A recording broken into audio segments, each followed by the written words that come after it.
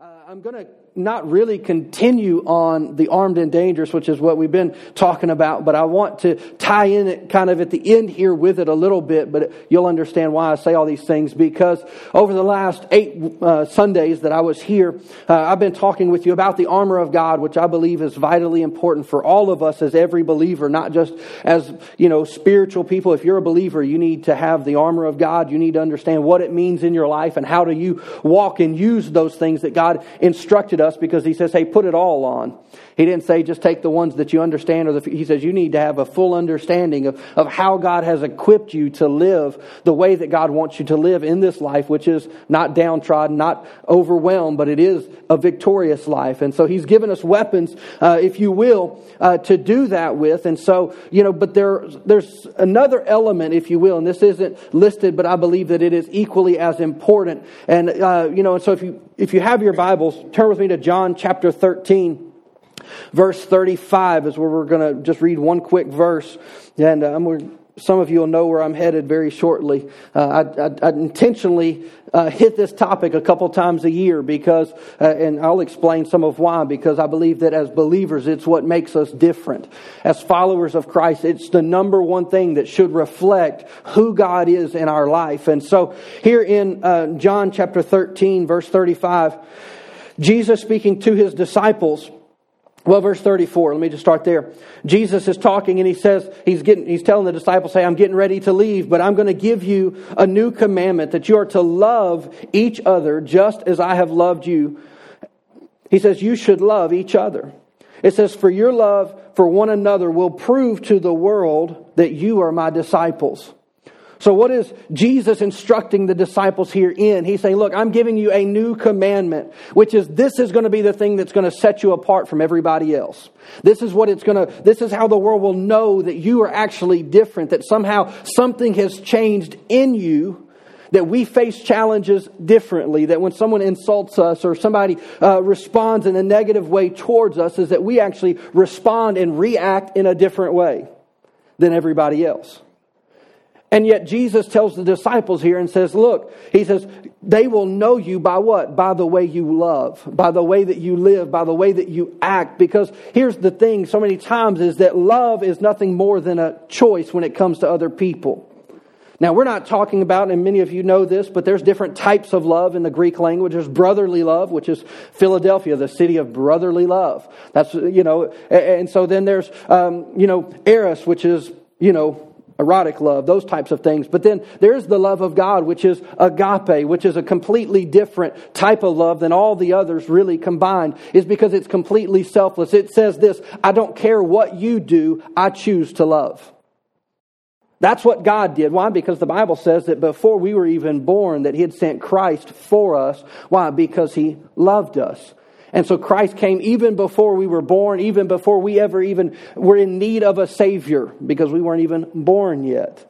Christ had died. Why? Because He loved us. Well, now you could say it this way, is that we're called to continue that mantle.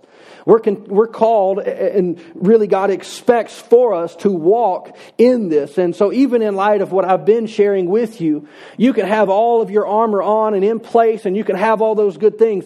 But if you're missing it in this area, you're going to get whipped by the devil.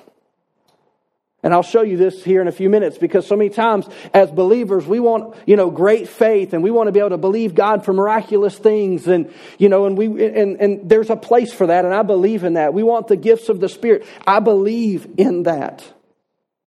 But yet the Bible is very clear when it comes to living and walking and dealing with other people about loving them first, that is of ultimate importance. First. There's an old quote, and I don't know who first said it. I've heard it 1,000 times probably, but it says, people don't care how much you know until they know how much you really care. So many times people know what the church is against more than they actually know what we're for. That's not we don't have to go convince people they're sinners. I knew I was a sinner and I knew I needed grace. I just didn't want it. Nobody had to convince me that I was wrong or that I wasn't right. I knew it. No one had to tell me. Now we have to stand. The Bible is the Bible. The truth is the truth. But there are some elements of, man, that we've got to learn how to love people. And let me say it this way, we've got to learn how to meet people where they're at. Is that not what God did for us? God didn't ask me to get better before He came and met me. He said, I'm going to come meet you so you can get better. And that's been my life with God, is that He has patiently walked with me because I'm hard-headed. I know none of you are hard-headed or stubborn or have anything like that in you.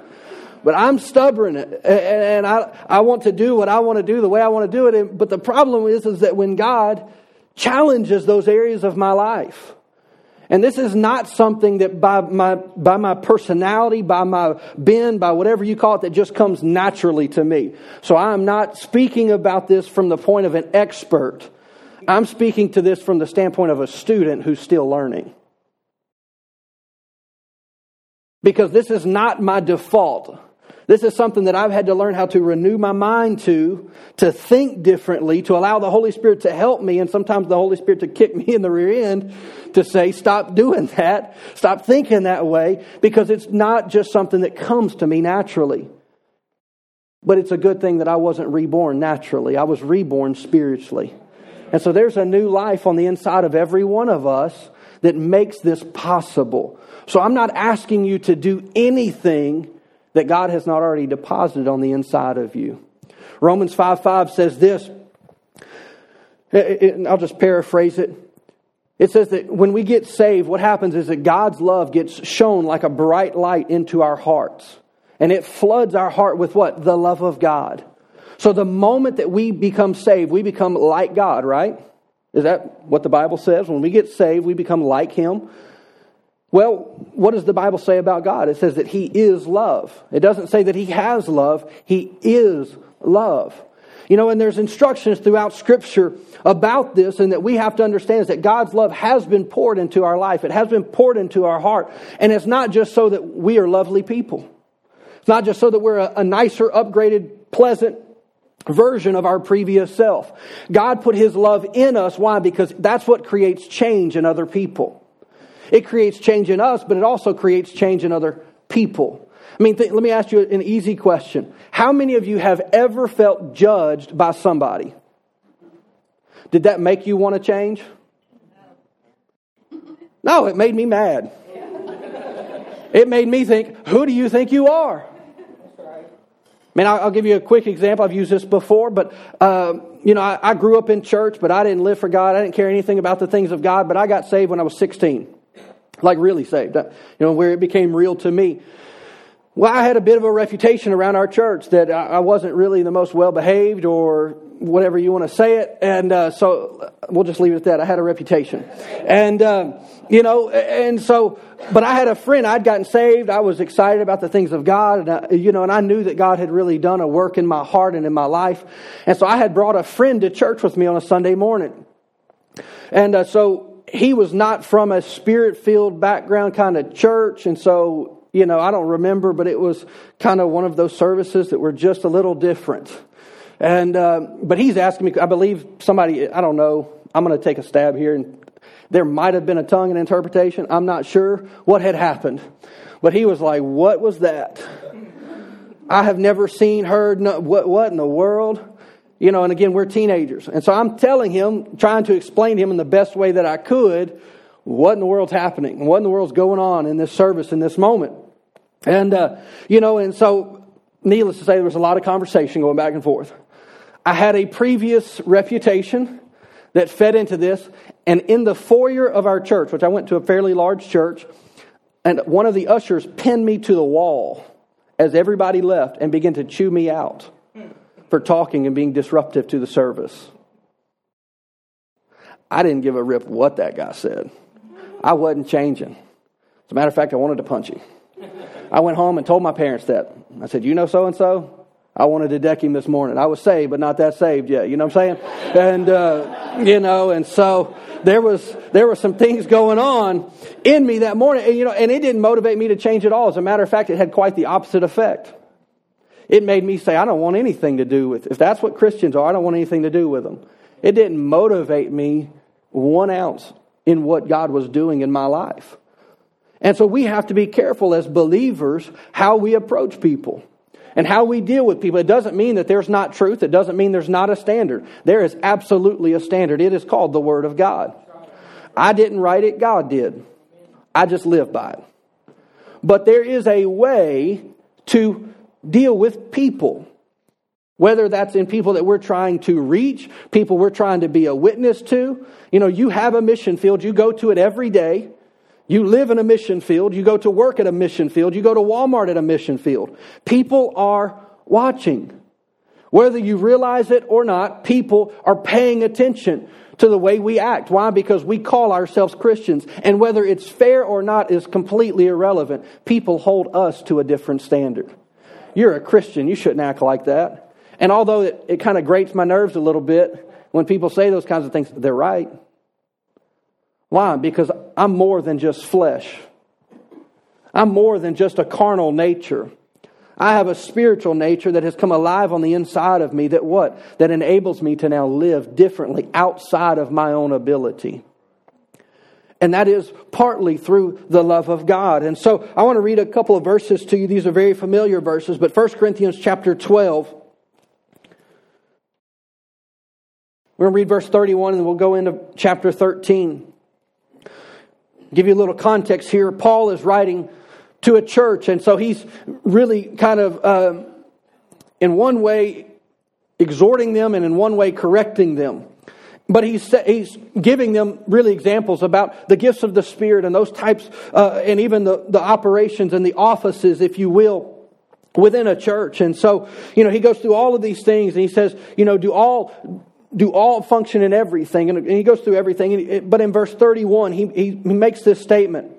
He says, but earnestly desire and zealously cultivate the greatest and the best gifts and graces, the higher gifts and the choicest graces. And he says, and yet, so in other words, he's saying, look, you ought to desire to spiritually grow, mature, develop in those gifts and those callings that God has given you. We don't all have the same gifts. That's why we're called a body. You have things that I don't have. I have things that you don't have. That's why I'm up here talking right now. Not because I'm somebody special. It's because God called me to do this. Because trust me, I would much rather be sitting down and listening to somebody else. But yet there's a gift in my life, and so I have to function in that. Well, so do you. I don't get off from functioning in my gift, so I'm not going to let you off on functioning in yours either.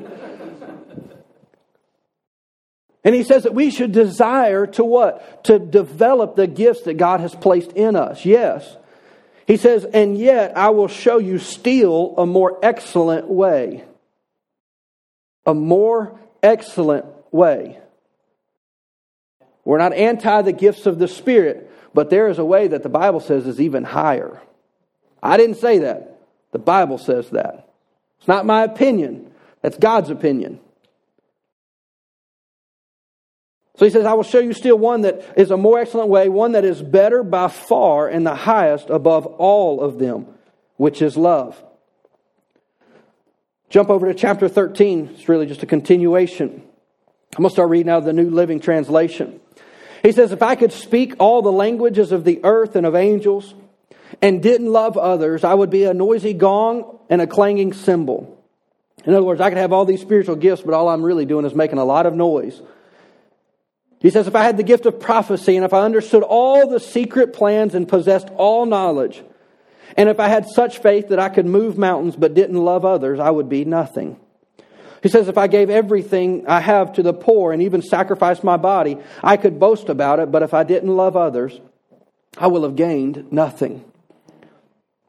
Now, Paul just said a whole lot in 4 verses. I mean, to really unpack what all he just said, look, it doesn't matter who you are, what you do, how you do it, why you do it, all of these things. None of those things matter if it's not motivated by love. Love is what actually, let me say it this way, is that love is what actually keeps the gifts from becoming abusive.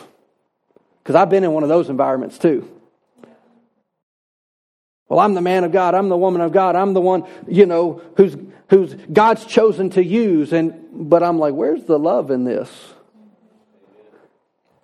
See, love is what keeps it all safe. The motivation behind it. It keeps things in order. And so that's why even like what I say many times is that, even when, now there's not always the opportunity, but as a general rule, this is what I would tell you. If you have to bring some form of correction to somebody, you better be in relationship with that person first. And you're like, well, the Lord told me to say something to them. Then you need to go build a relationship and earn the right to speak into their life. Why? Because you love them more than you do about showing off. Well, the Lord spoke to me and said so and so. Well, great. Here, Paul says, let me show you a more excellent way. Even greater than prophecy, even greater than all these other things. It's to love people the way that Christ loved people. Did Christ only love nice people, good people, happy people, lovely people? Did he not pray from the cross, Father, forgive those who have pinned me to this cross? Those who have mocked me, and Father, forgive them. I mean, what a display of love. If there's nothing else in Scripture that challenges you, no one's ever nailed me to anything. I can't say that anybody's ever even tied me down to something. And I can get, my thought would not be, Father, forgive them. My thought would be, wait till I get up. Because we're going to have a problem. And yet Jesus in that moment displays what the nth degree of what God's love would really look like. Of course, it goes on here in verse 4. It says, love is patient and kind. It's not rude or jealous or boastful or proud. It does not demand its own way. It's not irritable, and it keeps no record of being wronged. It does not rejoice about injustice, but rejoices when truth wins out. Love doesn't deny truth. It actually rejoices when truth wins and truth comes out. It says love never gives up, never loses faith, is always hopeful, and endures through every circumstance. Now again, Paul unloads a lot of information. I mean, if that's the criteria of which we have to live and the standard by which God is expecting us and really says that, hey, you're able. Why? Because I've put my love on the inside of you. That agape love that I have given towards you. Now I expect you to in turn and give it to other people. That's the way, and this is what it looks like. He says that love, God's love. This isn't just me in and of myself. This is something much deeper than this. This is the work of the Holy Spirit on the inside of me, helping me to become who God wants me to be. And that's the case for all of us. And yet, this is the standard. This is the goal. Are we going to hit it perfectly? Absolutely not. Absolutely not. But is it the standard? Is that what I'm pressing for? Is that the goal that I'm pushing towards? Yes. Why? Because I want to be like Jesus to the people that I encounter. The only way I can do that is to love them first. It's to have compassion on them. To allow God's grace to work in me. You know, by nature, I'm not very, I don't have a lot of mercy for people. You're like, well, that's great. You're a pastor. Exactly. I mean, I took a personality test one time, me and Dara did, and mercy was like at the bottom of my list. I know some of y'all are shocked by that, but I mean, it was, I don't remember, it was 2 or 3 from the bottom. And of course, me and Darren have a whole conversation. I'm like, I'm merciful.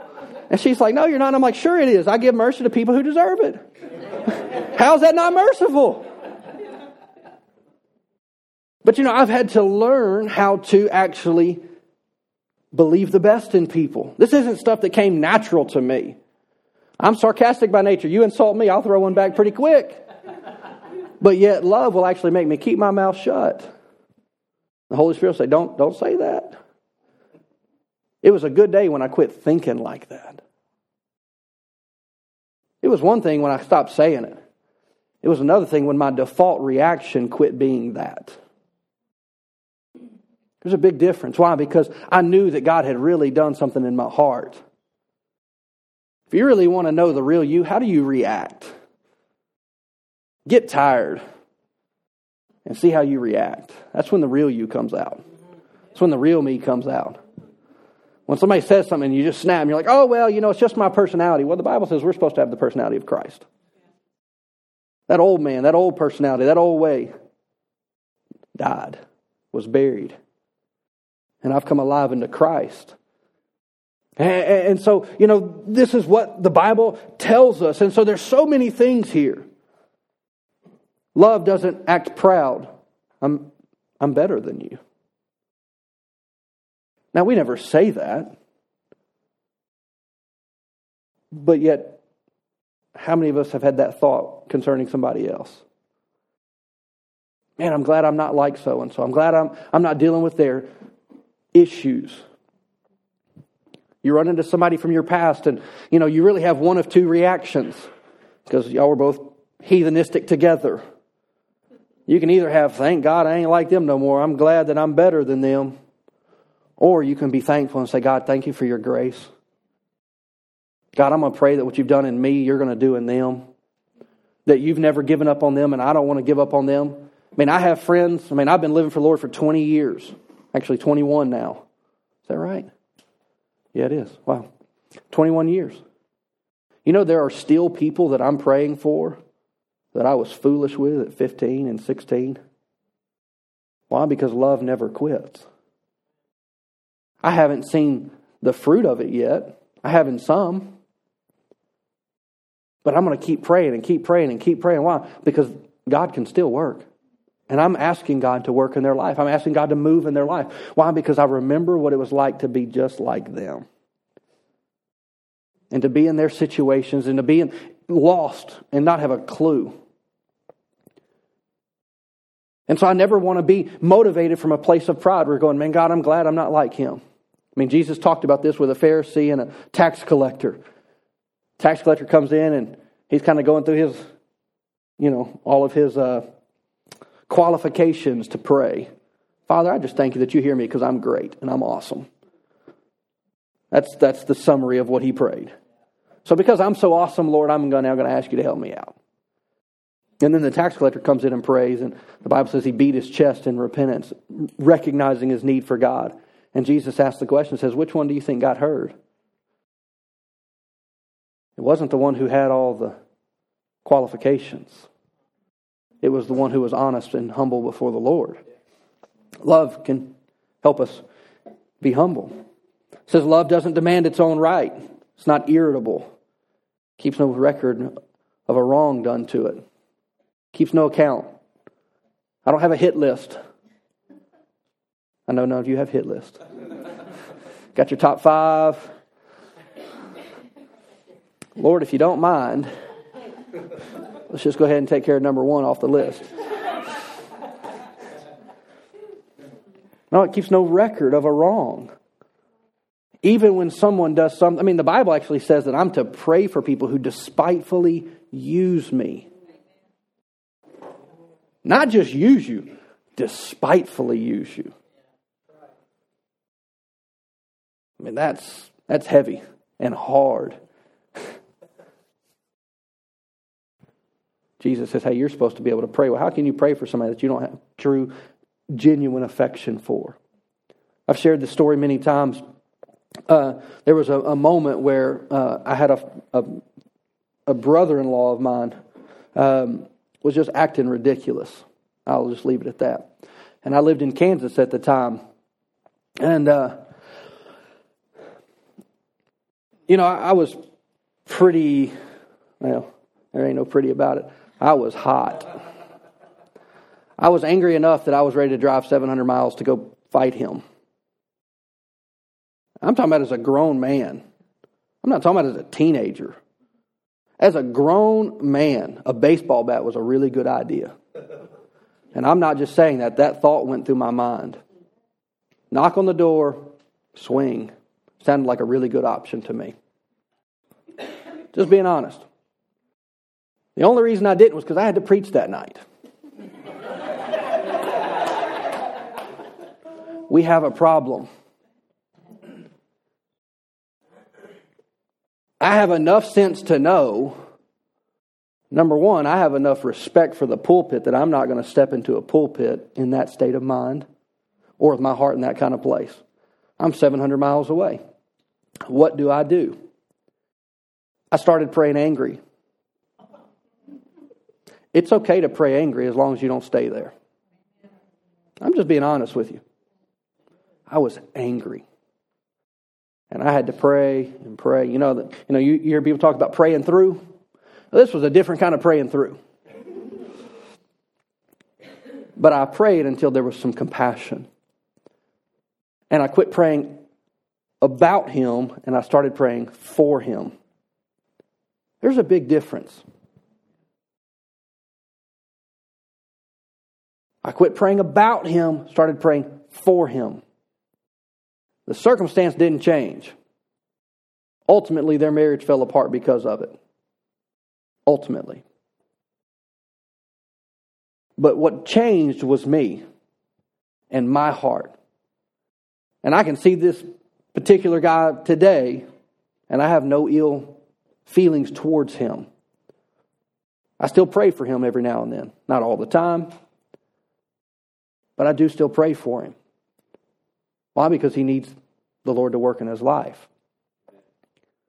I don't have him on my hit list. That day, he was public enemy number 1. But yet I had to pray to the place where I could actually pray for him. And sometimes you're going to have to do that. Somebody says something or does something or like one of my personal pet peeves, I can't stand it when people lie about me. If I did something, I don't care to talk about it. Just don't lie about me. But unfortunately, with what I do, people lie about me all the time. They make assumptions. I'm like, you don't even know me. So I've had to learn how to not take account of what people say about me. People run their mouth and have opinions or thoughts or all these various things. I've had to learn how to say, Lord, I'm going to trust you. And the Bible says that he would maintain my right and my cause. I don't have to defend myself. God will prove it out. If nothing else, my life will prove it out in the end. So I don't have anything to prove to anybody. What I do have to prove is that I love God and I want to be like him. And I can't do that outside of walking in love with people. And here, Paul gives us a list of all these things and all these ways of doing this. He goes on in verse 13 here, 1 Corinthians 13, he says, 3 things will last forever, faith, hope, and love, and the greatest of these is love.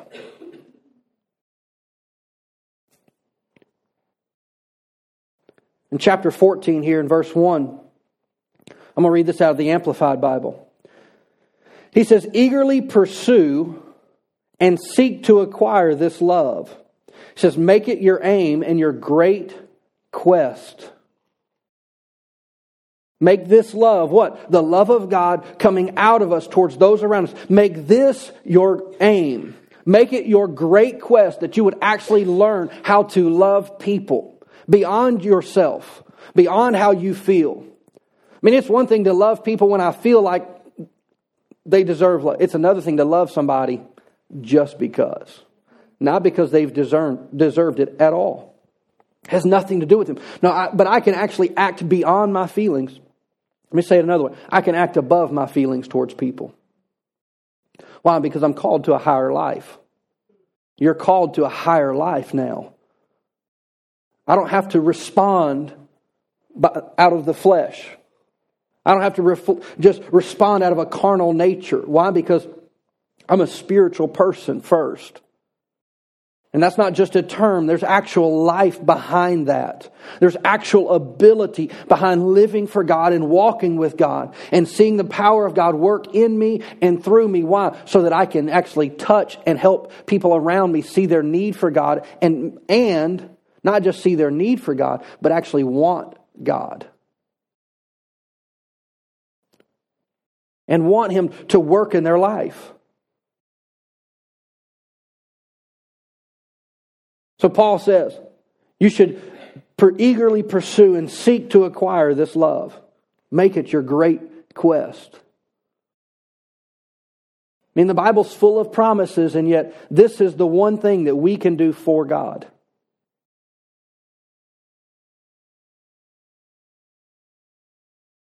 We can love people. Why? Because they can't see God, but they can see us. Colossians talks about Christ and says that He was the visible image of the invisible God. Well, is Christ still visible? He is through us. We can be that visible image of an invisible God to people around us. I want to read you a couple of attributes about love, just some things that I wrote down.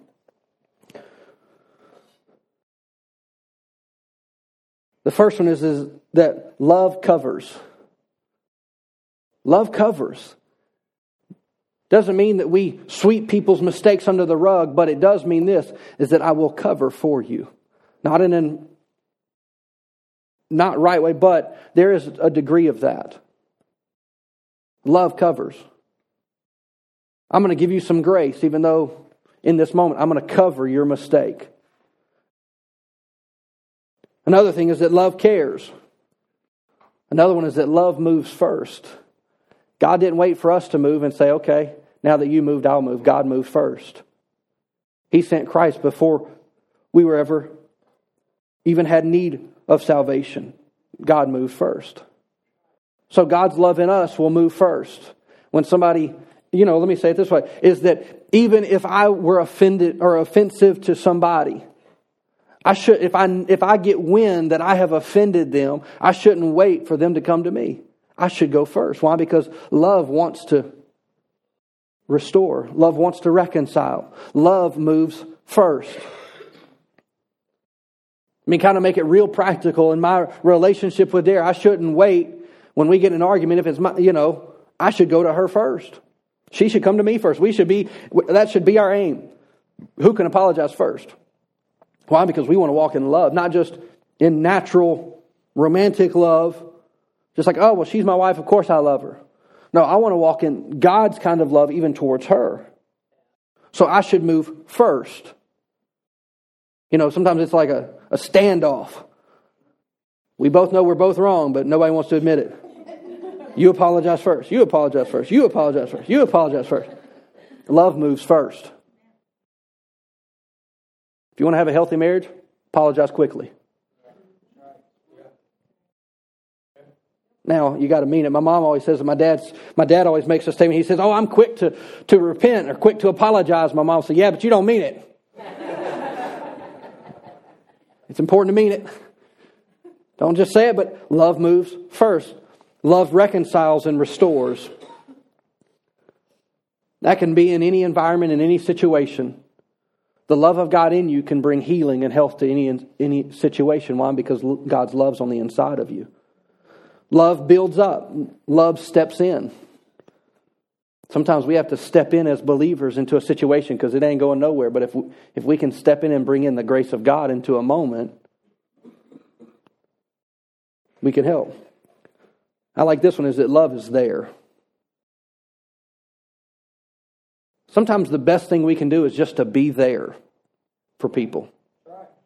I remember one time years ago, I don't remember what was going on, but one of my brother-in-laws, who was one of my really good friends from high school, he ended up marrying one of my sisters, and he's a psychologist, and I don't remember what the circumstance was, but something had happened, and I'd gone, I think it was to a hospital or something, and I was sitting there, and I didn't really know what to say, because, I just didn't know what to say, and I was just there and quiet. And I called him later, and I was like, man, I didn't know what to say. He's a Christian counselor, psychologist. And I'm like, what should I have said? And he said nothing. He said, you did the right thing just being there. Being there for them in their time of need is really the most valuable thing that you could do. Because nothing you were going to say was going to make a difference. And just being there made a huge impact. And later on, they told me that. And sometimes we don't have to, it's just as hard for me because I'm a fixed person. I want to fix it. I want to come in and fix it. And sometimes I just need to be there.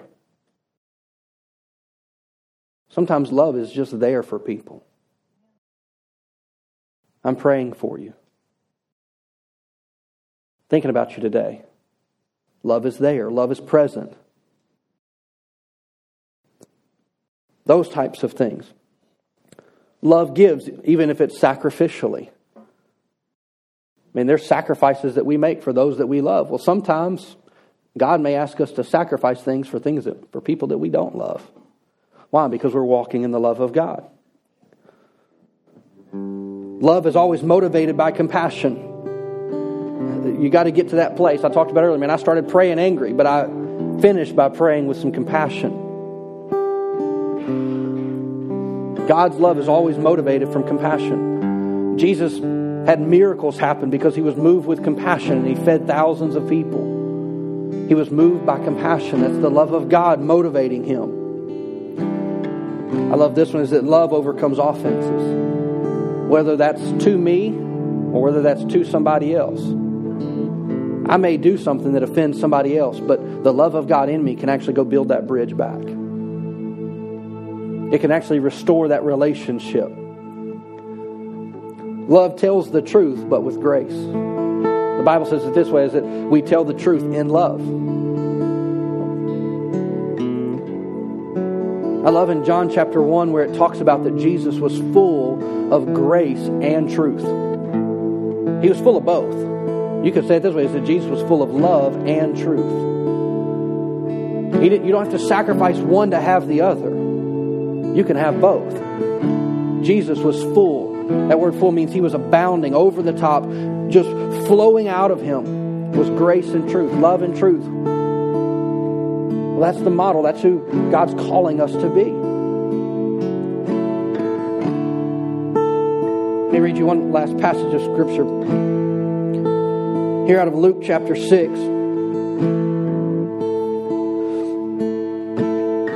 Jesus speaking to the disciples says, to you who are willing to listen, says, I say love your enemies. So Jesus didn't say this was for everybody. He said if you're willing to listen.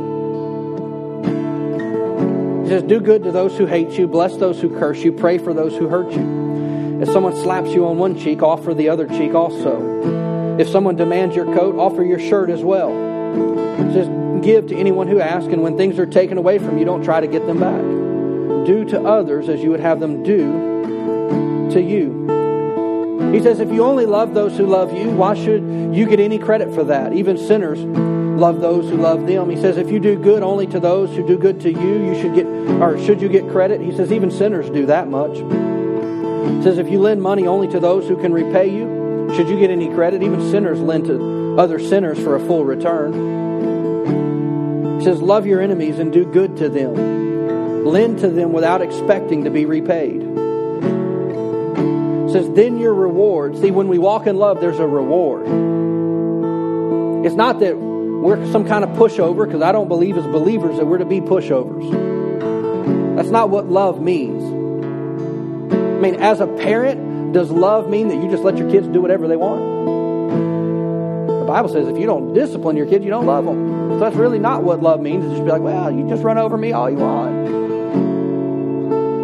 Sometimes love will stand up and say, hey, don't treat me like that. I love you, but I ain't your doormat.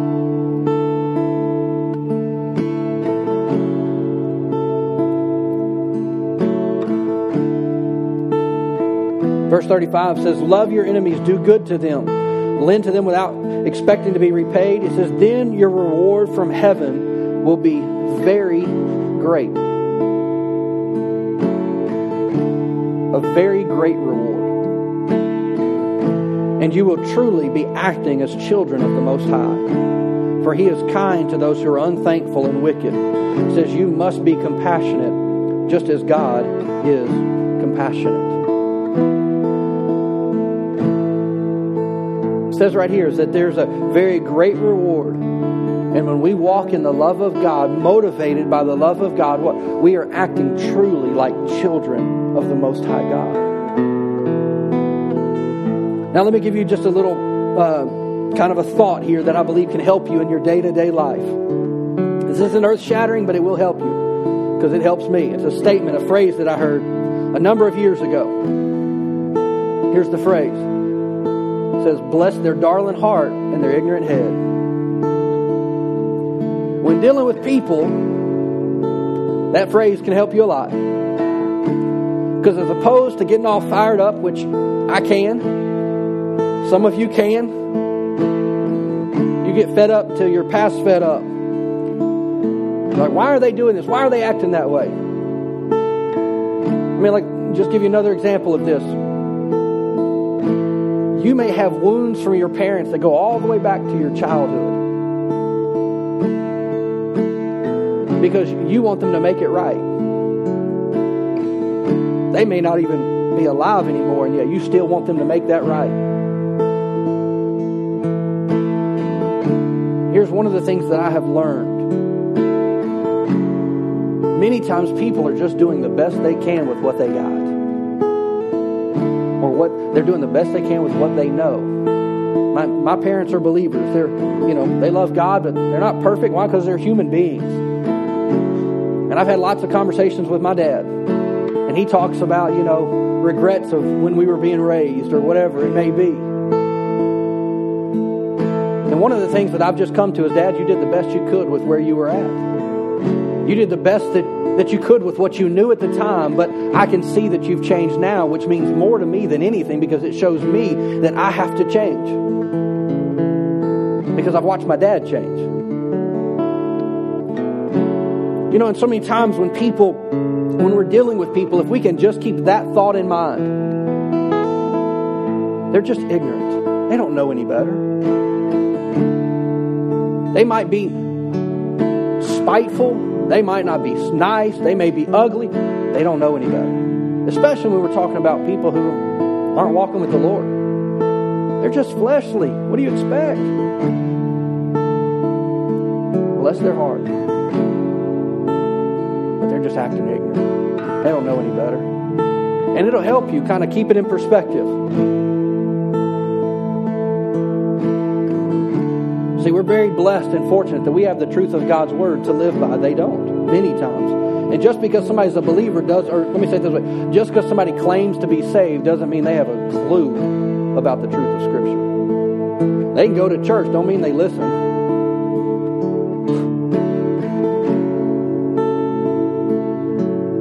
Well, I mean, the truth of God has to come alive in them, but we can show them Christ by how we show the love of God to them in their actions.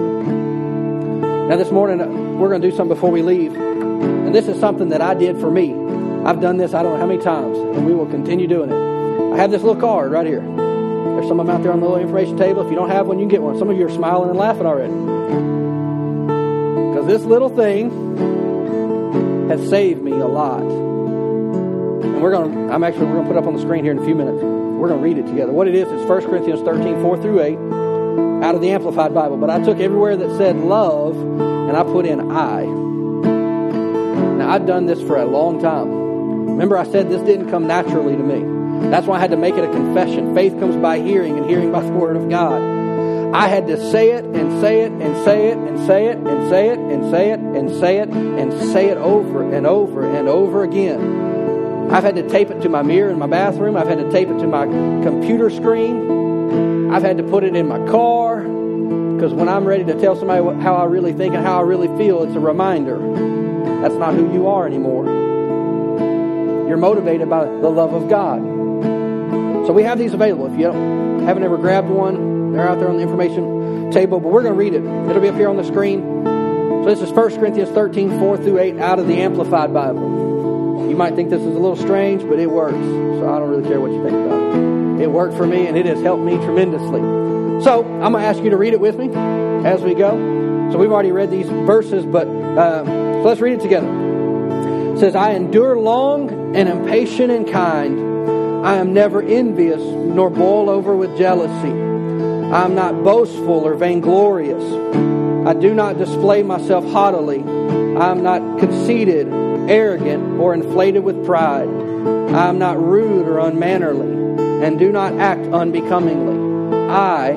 God's love in me, does not insist on its own rights or its own way, for I am not self-seeking. I am not touchy or fretful or resentful. I take no account of the evil done to me, and I pay no attention to a suffered wrong. I do not rejoice at injustice and unrighteousness, but rejoice when right and truth prevail.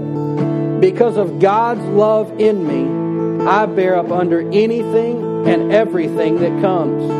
I am ever ready to believe the best of every person. My hopes are fadeless under all circumstances, and I endure everything without weakening. My love never fails, fades out, or becomes obsolete, or comes to an end. That's who you are. Not saying it's easy, but it's possible. You have the ability. The love of God is on the inside of you. You can believe the best of every person. Doesn't mean you're not going to have to take captive some thoughts when they come. Like, nope, I'm not going to think that way about them. I'm going to think the best about them. I'm going to think about them in light of the Word of God. But it's possible to live this way. And when we live this way, we get to be light in dark places. We get to show the goodness of God to people who have no access to seeing the goodness of God.